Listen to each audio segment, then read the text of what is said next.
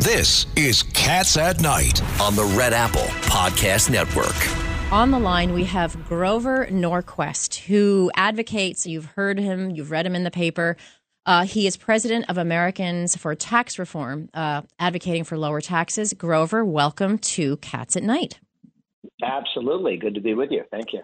So big in the news the past couple of days is we've got a narrow GOP majority, eager in Congress to cut the budget. How do they get that done?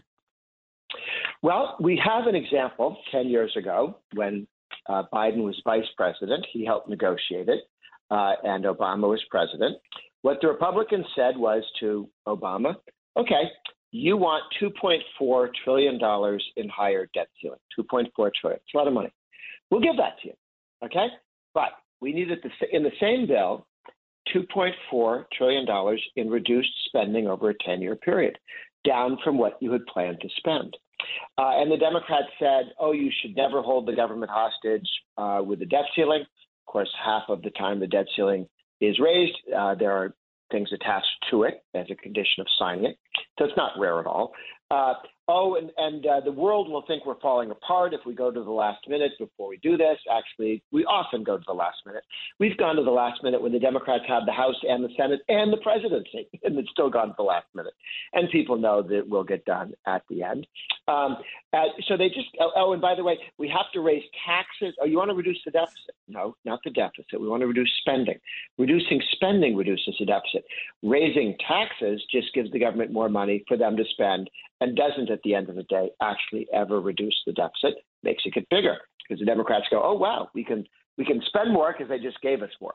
So the Republicans said no tax increase, period. None. And almost all the Republicans in the House and Senate then and now have signed the Taxpayer Protection Pledge, and they said never raising taxes, not happening. So Grover, Grover, Ed Cox. So Biden's saying hey, how you doing? He's not going to negotiate, right? At all. Is that the normal? Yep. They said that before. Yep. They said that before. It's nonsense. And what I think the Republicans ought to do is pass a bill that does exactly that and send it over to the Senate. We did get from the Democratic Senate under Obama, but a Republican House. We got a bill. Look, it's not as much as you'd want. One of the conservative Republicans, the Freedom Caucus, said we want 4 times as much spending cuts as the increase of the debt ceiling. I want it too, but elect a president if you think you can do that. Elect a Senate. But if you forget to elect a president and you forget to elect a Senate, getting 1 for 1 was a pretty good deal last time. The Democrats were just distraught. But if we ask for that, it's a little hard for the Democrats to go, this has never been done before. Actually, it was done 10 years ago. This will destroy the country. Actually, it was just fine. All the things that they claim will happen, we know didn't happen. So it's a pretty easy thing to argue for. And as long as we say to ourselves, this is not our last thing we want. This is not the last budget restraint that we're ever going to see. This is the beginning of a process. But let's not give them money for free without some restraint in law. Now, you're comparing this to 2011, is that right? The budget Yes. And we had won 63 seats in 2010 and had a very large majority. Is the fact that the Republicans only have a small majority, does that make a difference in the negotiating process? As long as we can hold 218, it doesn't matter what that is. Now, it was made difficult when 5 people decided we want to decide who's the speaker. So they have given the Democrats a false idea that there's disunity on the Republican side. There is on who should be speaker, or there was. I mean, it was 90-10 in agreement to go with one guy. But in terms of spending less, I think everybody from moderates to conservatives to in between wants less spending and more restraint. You can hold that group together. Grover, let me ask you, it feels like we watch this game of chicken in Washington all the time, and the sky never falls. Do regular people need to actually care about this? We should care in the sense that if you elect a congressman, you vote for a congressman or senator, understand they're going to go to D.C. with one of 2 positions. If you elect a Republican, he says, I will solve whatever problem comes along without raising taxes. If you elect a Democrat, you'll say, I will see any problem as an opportunity to raise taxes and spending and increase control over your life. Choose which way you want to go, vote, and you don't have to micromanage these people. You have a life to lead too. But in a world with two parties heading in a different direction, lobbying isn't important, elections are. But you could argue that Republicans have increased this number as well as Democrats. Under Republican leadership, this has happened as well. And there are two parts to that. One is because you have this mandated spending, these entitlements, unless you have 60 votes in the Senate, spending goes wildly up every year, whether it's a Republican president, House, or Senate. If you don't have 60 votes in the Senate, you couldn't even begin to think about reforming entitlements. So part of it is we're on automatic pilot to spend too much. And you need 60 votes in the Senate, a majority in the House, including the people who are weak-kneed because they're worried about their districts, and you got to get to 18, and a president who's willing to do this. We had that and only lost by one vote when Trump and the Republicans got together. Remember, McCain decided at the last moment not to block grant Medicaid and Obamacare out to the states and let 50 states decide how to spend that money and how to innovate.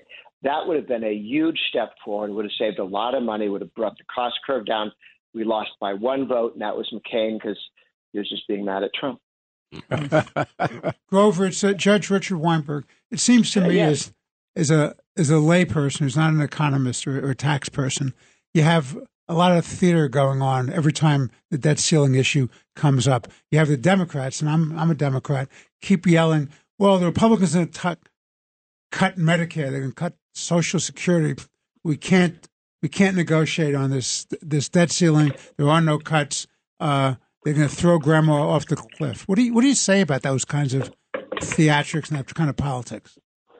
Well, it's particularly odd because in the last time we did this, 2011 and again in 2013, it was Obama who wanted to bring Social Security and Medicare into the deal. He wanted not a $2 trillion deal, but a $4 trillion deal. One would be $1 trillion less in Social Security and Medicare out into the future, and $1 trillion in higher taxes. That would have been a disaster for the Republicans because, one, as soon as the Republicans said yes to touching Social Security and Medicare, I'll bet you a nickel that Obama would have stepped back and said their project. And to have agreed to $1 trillion in taxes would have ended the modern Republican Party's reason for existence. You cannot raise taxes and walk away from it as a Republican. That's exactly the lesson we learned from George Herbert Walker Bush, who had a very successful presidency. Soviet Union fell apart, kicked Iraq out of Kuwait without sticking around for 25 years. And except for one thing, he raised taxes. Republicans will not tolerate that from a Republican president. So the idea of having Social Security involved was a Democrat initiative last time around and will be again because they like to talk about it but claim that the Republicans want to do it. Like that discussion about gas stoves. The Democrats said we're going to take them away, and the Republicans said please don't. And they said, oh, those Republicans are crazy about gas stoves. So, Grover, this is David Patterson. First of all, I think you're absolutely right about the leadership battle making some people think that there was no unity in the party. They've had leadership battles for 3 months in Congress before. But my question is, just from a negotiating point of view, why did you want to curb the spending over the next 10 years, which you really can't control, and create a greater cut in spending in the first few years? Well, because you want to do something that's not so disruptive that people don't know how to adapt to it. You can cut spending over time if you give people options, if you block grant things to the states and let the states take 50 different approaches. When Clinton, as president, block granted traditional welfare, aid to families with dependent children, then called TANF, he block granted out to the states. The average state was able to do that, saving 30%. And that gives you a lot of flexibility. So it was less money that was needed, and people got things done. But you've really got to give people options on how to do it. You've got to remove some of the, you have to do it this way, and this way in order to get it done. So I think I'm much more comfortable as long as you can have a governing thing that requires it. And that was the sequester. The sequester forced restraint, including on defense spending. And one of the reasons people say that Obama agreed to it was he was quite certain the Republicans would panic when there had to be some restraint on defense, and they didn't. Thank you so much, Grover. Really appreciate you joining Cats at Night tonight. It's Cats at Night on the Red Apple Podcast Network.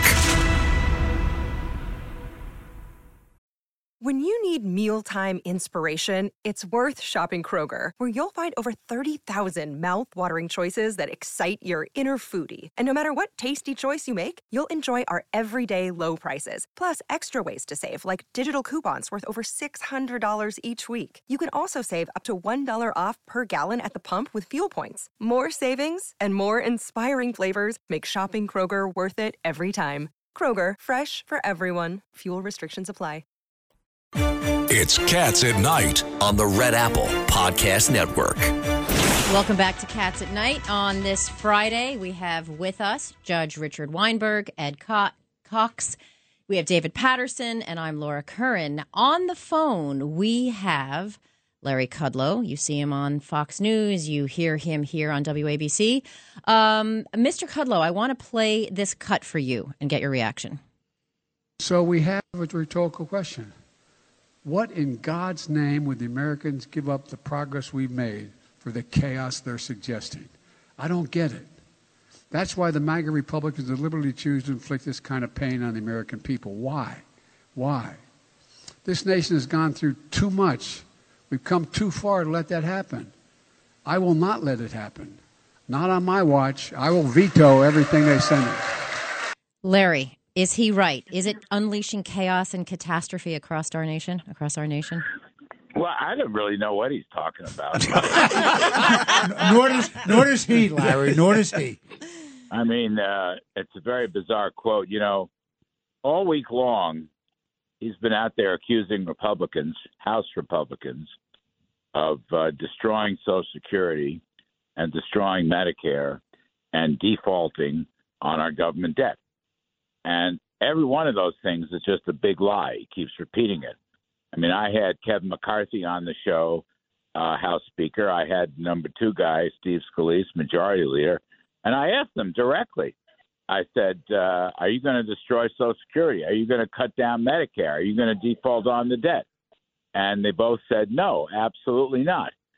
So Biden is using these sort of authoritarian tactics of a big lie just because Republicans would like to curtail spending and stop the debt from rising any faster than it already has. I mean, Biden has spent $6 trillion. Look, the economy numbers came out this week, and for the year, you had 1% economic growth, and you had 6.5%, 7% inflation, the highest in 4 decades. The 1% growth was the lowest since the financial meltdown. So I would say that he's touting a big triumph. And, you know, I think the whole country wants to see a slowdown in federal spending and debt creation. And Biden doesn't even want to talk about it. All he does is lie about what the GOP is saying. So I think this is a kind of bizarre tactic he's using, particularly because, let's face it, his opinion polls are sinking once again because of the classified documents scandal that he's gotten himself involved with. So it's all a bunch of baloney. It's all a bunch of malarkey.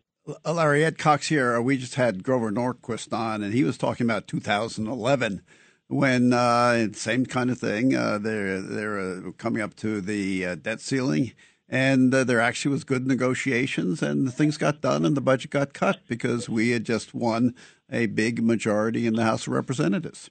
Yep. No, I mean, that's right. Grover's correct.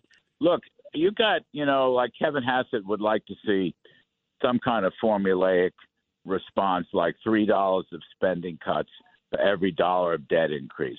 All right. I think in the John Boehner period that you mentioned, 2011, it was a 1-for-1. But something like that is going to happen. That's what the House wants. You can't pass budgets unless the House passes the budget.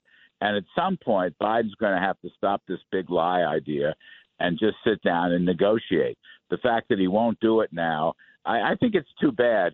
But again, I just really object to this old Democratic saw that, you're going to break Social Security, you're going to break Medicare, you're going to default on the debt. It is not true. leader. Wow, what happened to Larry? See, you said something bad about the Democrats, and they kicked him right off the air. He's dropping some truth, and everyone... Those Democrats really do censor, but not us. I'm telling you, not us. But, there must be some Democrats in the control room that did this. I know we're trying to get him back. So, David Patterson, from your perch, what do you think of what he has to say so far? I was just surprised that he's that emphatic. In other words, every once in a while, you really have to let it all hang out and be... appalled by something that your colleagues are doing, but that wasn't the case. It's almost repeating, as Mr. Norquist said, what went on in 2011. Biden was there at the time, so for him to react this way now is that this is something brand new. I thought it was kind of over the top. I thought do you think it's a bit disingenuous and that it's really politics more than anything else? Well, the only genuine shock? thing I think he said were 4 words: "I don't get it." What say you, to quote our fearless leader, Judge? I think, as I said to Mr. Norquist, I think it's all political theater. I think it's false narratives. I think Mr. Kudlow has it exactly right. It's about a blame game. It's pushing grandma off the cliff. Let's have serious conversations about spending and taxes and regulation. All right. I sorry we lost you, Larry. We got you back. All I did was tell the truth, and you cut me off. That's right. You got to be careful with the truth. No, the truth you hear on WABC. We got your back. Larry, while you were gone, the operative phrase I thought from what the president said was 4 words: "I don't get it." Yeah, well, it just he will barely acknowledge that the GOP has taken the House and that the game has changed. But don't you think that's politics? Don't you think that's, of course he's going to do that? Well, it's all politics. The question is it good politics or is it bad politics, stupid politics? And I don't think, he's in no position right now. I mean, there's a lot of people that feel that his own party is walking away from him on these classified documents, for example. I mean, there's a whole school of thought that says that the leaks on they tried to hold the documents back. The White House and the Justice Department didn't want the public to know. It leaked out. There's a whole school of thought that says basically it was people inside the White House who want to get rid of Biden who leaked the documents. All right, I'm not smart enough to know the answer, but I can tell you this. This Democratic blather that Republicans are going to destroy the big entitlements, they've tried this before. This is a long story. It will not work. The common sense public wants to see some spending restraint from the federal government. And if Biden stands in the way of that, he's going to lose ground. He's going to lose a lot of ground. Don't forget, next time around, 2024, 2/3 of the seats defended in the Senate are held by Democrats. This time around, it was 2/3 held by Republicans. Not so easy. The next time around, they're held by Democrats. So they're going to be very vulnerable. And I don't think his own party is really behind them. But putting even that stuff aside, anybody with common sense, I think, knows you can't spend $6 trillion in new spending and borrowing every 2 years. You cannot do it. We went through a very bad inflation. Fortunately, the inflation rate is gradually coming down, so that's good. The Federal Reserve is tightening up. But the principal cause of the inflation, which has damaged the economy, was the overspending. And you can't keep doing that. And I think it lacks common sense. And I think this Democratic blarney, the big lie, as I call it, is just not going to work. Okay. Larry, I want to thank you so much. Sorry we lost you, but glad we got you back. If you want more Larry Kudlow, anytime, Larry, anytime. We'll cut you up anytime. But we got 3 hours of you tomorrow from 10 to 1. So thanks so much. WABC 77 AM. All right. Thanks, kids. Appreciate it. Take care. It's Cats at Night on the Red Apple Podcast Network. Cats at Night on the Red Apple Podcast Network. This is Cats at Night. I'm Judge Richard Weinberg. With me is my good friend, the esteemed Rabbi Joseph Potasnik. Rabbi Potasnik is the Executive Vice President of the New York Board of Rabbis, influential theologian, public figure. He also has been the religious advisor for the New York Fire Department. So today, Rabbi, we have a very important day. It's the Holocaust Remembrance Day. Now, why is that important? Why should people care about this? First, let me say thank you to you, Judge, not only for today, but for the years of a close relationship. I've known you, respect you for all that you do, and you're a proud Jew. And I think Holocaust Remembrance Day today says to all of us that we have a responsibility. It's not enough to remember. You have a responsibility to see to it that hatred doesn't rear its ugly head. Unfortunately, we're a little bit late, because who would have thought that 78 years after the Holocaust, we'd be talking about anti-Semitism. We'd be talking about all forms of racism and anti-Asian attacks. Hatred is still there. It permeates too many hearts. So we can't be silent. The good news is, Judge, that in New York, for example, we have outstanding relationships with people of all different faiths. I sit here with a reverend. The cardinal is close to us. Whenever there's an attack, I know there'll be an immediate response from the interfaith community. So silence is not going to happen again. The problem is that too many young people are missing in terms of knowing what the Holocaust was. We need Holocaust education. We need a moral education. So we have a real responsibility to those who are no longer with us. Well, my problem has always been that as we get older and our memories are gone, our place in this life is gone, the younger generation, as you correctly point out, have not been educated. People don't think it's important. They say it's a historical footnote. And as you correctly point out, it's much more than a historical footnote, because bias, prejudice, hatred lives with us every day, and it has to be a fight that's fought every day to prevent this, because it has to do with the dehumanizing of our fellow human beings. And when you dehumanize our fellow human beings, what you're fundamentally doing is saying they're expendable. They can be persecuted, they can be prosecuted, they can be extinguished. I walk into the studio to be with you today, and I see the news. 5 people killed in a synagogue attack in Jerusalem. You pick up the paper and you read of someone who is visibly Jewish, usually in the Orthodox community, who's attacked because he is a Jew. Not for anything that anyone did, but simply because of who they are.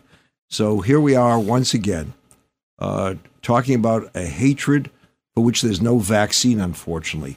But we have to get that Holocaust education into the public schools. We often have to counter the hatred on the internet, because young people today can read all kinds of stories without fact-finding that say the most horrific things about people, and they believe they're true. And the narrative that the Holocaust is a gimmick, it's a fiction, it's just made to advantage of a particular group of people for a political advantage, a political gain, and yet that has currency. And how do you rebut that? But by real education. Real education, moral, because if you look back at the Holocaust, educated people built those death camps. Educated people passed the Nuremberg laws. So education makes you smart, but not necessarily moral. And I think a moral education has to be concomitant with the Holocaust education. Well, what I always thought was very significant, and I'll just quote a bit of it. Pastor Niemheimer was a Protestant theologian, and one of the most famous quotes, and this is a version of it, I can't vouch for its absolute accuracy the way the pastor wrote it, but this is what he said. First they came for the socialists, and I did not speak out because I was not a socialist. Then they came for the trade unions, and I did not speak out because I was not a trade unionist. Then they came for the Jews, and I did not speak out because I was not a Jew. Then they came for me, and there was no one left to speak for me. Now, the importance of that is that we are all Jews, we're all Christians, we're all Muslims, we're all trade unionists, we're all people created by the Almighty, and we all have our common humanity. When we get marginalized, and it says, okay to victimize this group, and it goes on and on, the Asians are a victim of this today. The Jews, historically, probably the longest living hatred, isn't it? Yeah. Anti-Semitism. The canary in the coal mines. Right. First they start with the Jews, and they go after everybody else. Look, Elie Wiesel said, one of the great tragedies of the Holocaust was you could get away with it. We have to make sure they don't get away with it. And that's right. And that's why the slogan of never again means so much. with a period after it, not with a question mark. Exactly right, because we have to fight this fight every day. Mm-hmm. And I remember my mother-in-law and father-in-law came from Europe. My mother-in-law was Hungarian. She wound up in two of the concentration camps. She lost all of her family except for a brother and a sister. The parents, all the other brothers and sisters were exterminated. She always had the numbers on her arm. And my father-in-law was from Germany. He lost his family except for his mother. He fought in the resistance, actually. Mm. He used to paratroop in to Belgium and France because he was fluent in Flemish and French and German, of course. He worked behind the lines. And he plotted a scheme with British intelligence and the British military to try to have an underground railroad to get all kinds of victims of Nazi persecution protected and saved. And one of the interesting things, a historical footnote, but it still has resonance to me, it was Pastor Niemeyer. Started off as a pro-Nazi National Socialist. Yeah. And as the world evolved and he saw what was going on, he fought back. He ultimately fought in the resistance and worked in the resistance. And for his trouble and his moral courage, to use your term of art, his moral courage and his understanding of universality of humankind, he was paid back by the Nazis by being executed. That's why his name and so many others, righteous Gentiles, we call them at Yad Vashem. When you go to Israel, you go to Yad Vashem, and you'll see a listing of all of those who sacrificed their lives to save Jews. They have to be remembered today, especially on this day of International Holocaust Remembrance Day. I'm a child of survivors. My parents lost 5 children. They had other spouses that they were killed. So I always grew up looking at 5 pictures of kids and realized I have to do something to remember them in a meaningful way. Well, Rabbi, I want to thank you for being on Cats at Night. This is very, very important. As you and I have tried to point out to the listeners of Cats at Night, on our show, on every night, we try to fight, as John says, for truth, justice, and the American way. There's no greater truth that when you discriminate against one group of people, you discriminate against all your fellow human beings.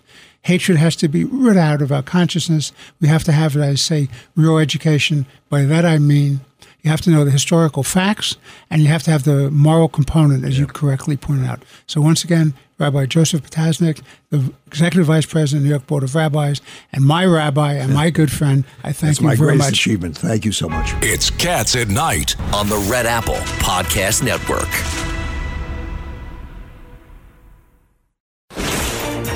This is Cats at Night on the Red Apple Podcast Network. Well, today is another poignant marker. It's actually, I don't know if you realize this, guys, but it's 50 years to the day when the Vietnam War formally ended with the signing of the Paris Peace Accords. And with us on the line, we have Colonel Jack Jacobs, who is a retired colonel in the U.S. Army and a Medal of Honor recipient for his actions during the Vietnam War. Welcome to the show, Colonel. Well, thank you. Good to be on the program. So it's 50 years. It's really hard to believe. I mean, I was very little when this was going on. How do you think, in retrospect, history will look upon the Vietnam War now that we have some more perspective? Well, academically, of course, and from a military perspective, it's not going to look very good at all. We didn't make a decision on exactly what we wanted to accomplish. Never did, actually, except in the vaguest of terms. We incrementalized our participation there, sending a few troops initially, and then when that didn't work, sent more. When I got to Vietnam in 1967, there were 500,000 Americans in uniform there. And then ultimately deciding that we really didn't know how to fight an unconventional war, and we used conventional tactics in order to accomplish it. And not surprisingly, after 10 years, we gave up. So I think we learned a great deal during the war about how to wage war, how to deal with unconventional conflicts, but it was not a sterling use of the military instrument of power. Colonel, this is Ed Cox. You were there during Tet, is that right? The Tet Offensive? Yeah, I was. And that the media played that up as if it was a loss, and that was sort of a break point. with the media. It had impact on the public, but actually it was a victory, was it not, for American forces and the Vietnamese? It's a tremendous irony. It was a big mistake by General Giap, who ran the North Vietnamese army. Decided that what he would do a large conventional assault, and then overrun the South Vietnamese and the Americans, because they would have been caught by surprise. Well, everybody was caught by surprise, except that it was a complete tactical disaster for the North Vietnamese. They got turned back absolutely everywhere. A large number of North Vietnamese soldiers in Viet Cong were killed. And from the American military standpoint, from a tactical standpoint, it was an absolute disaster for the communists, except that the American media had already tired of the war in Vietnam and our inability to make a great deal of progress, immediately seized on the North Vietnamese, just their capability to launch the attack as a disaster for the Americans, when in actual fact it was absolutely the reverse. And from that time on, with Walter Cronkite saying that we've lost the war and all the rest of that, it was a downhill slide. So there are two ways to look at this. From a military standpoint, the war, from our standpoint, the war was not conducted in a way which would have had a high degree of success, high chance of success. From a political standpoint, at the end of the day, that's what killed our participation in the war. And then we have a lot of blood on our hands. After we left in 1973, 2 years later, the North Vietnamese overran all of South Vietnam, and a lot of South Vietnamese who didn't manage to escape wound up dying in camps. So it was. You're absolutely right. The media seized on just the capability of the North Vietnamese to launch the attack as the death knell of our attempt to stabilize South Vietnam. Yeah, and the result was the re-education camps and the boat people, and these were the best of the South Vietnamese who were just trying to get out, the boat people in particular. Colonel, it's Judge Richard Weinberg, sir. I want to ask you, can you say that there were lessons learned from the Vietnam experience? Yeah, from a military standpoint, yes. I don't know about politics.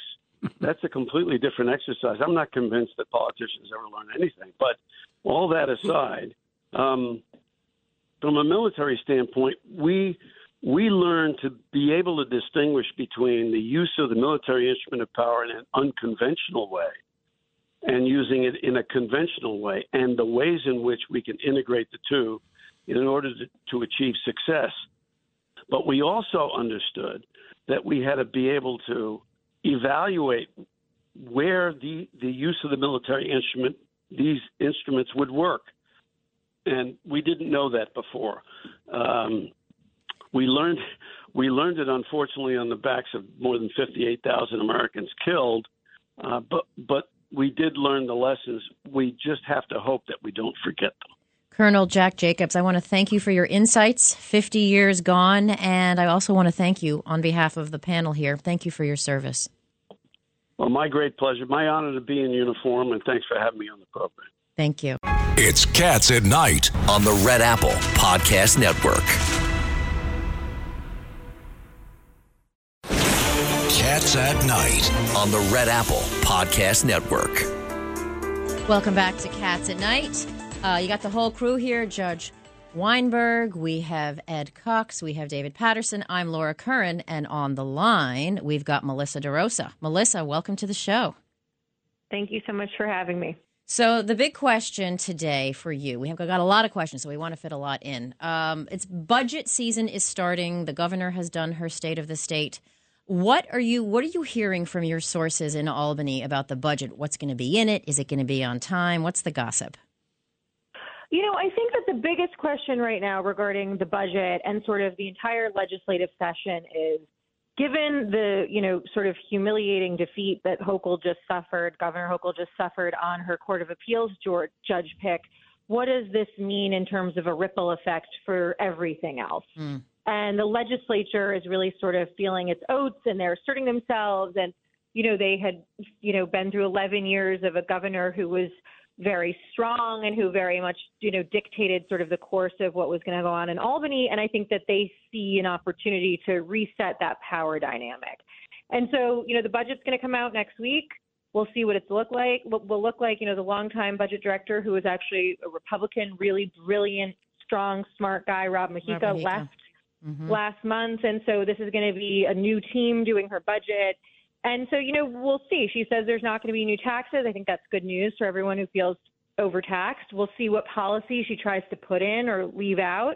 But, I really do think that the question is going to be, how does the legislature, this power dynamic between the legislature and the governor, play out? And traditionally, as Governor Patterson will tell you firsthand, the governor has the upper hand in the budget, and is she going to try to use it to, sort of reset the table and the balance of power? So while all this is going on about the budget and the start of that, is she just going to let the LaSalle issue, whether she goes, forces or tries to force it through litigation to go to the floor for a vote? Do you think that's still open? She hasn't made a decision on that. Chairman, it's really a bizarre situation where, it is sitting there wide open, and she's, not, really tipping her hand one way or another. But I think everyone else has kind of moved on. And so it's like the press assumes it's dead. The legislature has claimed victory. And whether or not a floor vote becomes an eventuality, it's dead. I mean, I said it on this show before it was ever reported in the press. They didn't have the votes long ago. Right. The conference coalesced around the leaders, and it was over. And so, I think the longer she sort of holds on to this without taking a definitive position, the weaker she appears. And if I had been advising her, and if you were going to decide to sue, which I think for a whole host of reasons would have been an important thing to do to preserve the power of the executive and not create new precedent in what it means to have the Senate sort of, contemplate the judge, I would have had that lawsuit ready to go the minute they voted it down and taken the position. We know we're going to lose on the floor, but it's important to preserve the power. Melissa, it's Richard Weinberg. That's exactly right. That lawsuit should have been drafted. It should have been filed as soon as they voted down in that committee, refused to send it to the floor. So, Melissa, no, that's right. Sorry, go ahead. Oh, it's David Patterson. Your insights on that whole process, all through it, were so spot on. I want to ask you, in retrospect, the day that the legislature put out this list of people, this is before she even makes her selection, and says if any of these people on the list are selected, they're not going to approve it. What do you think? How do you think it would have played out if the governor just got up and said, listen, the legislature didn't have a right to be picking and choosing who should be on the court. That's not their role constitutionally. And until they withdraw that list, and I get a clear image from them that they will vote on the merit of the candidate, I'm not even appointing a chief judge. That would have been an interesting way to go. I think it was important to at that moment sort of say, I'm not playing by your rules. The Constitution gives the authority to the governor. It's supposed to be a merit-based selection process, and this is making a mockery of that. But at the same time, I would say that letter that was put out was only signed by 20 members, 20 of the 42 Democrats. And so if I were still secretary to the governor, what I would have done, and I would have used my other senior staffers, and the governor himself would have done, I'm sure, Governor, when you were there, you would have done, it's like I would have gotten on the phone and started working individual members and tried to isolate the fringe. And so when you made the choice you wanted to make, you knew you had the votes. And that's where I think that fundamentally this shows just a real there's no evidence that they really, you're absolutely right, there's no evidence that they really even tried to protect themselves. No, and if you're going to make that choice and say, I think LaSalle's the right person for the job, and by the way, I thought he was the right person for the job. Me too. And he was someone that we had selected. We made him in his current position where he is. And I think he's an incredible jurist.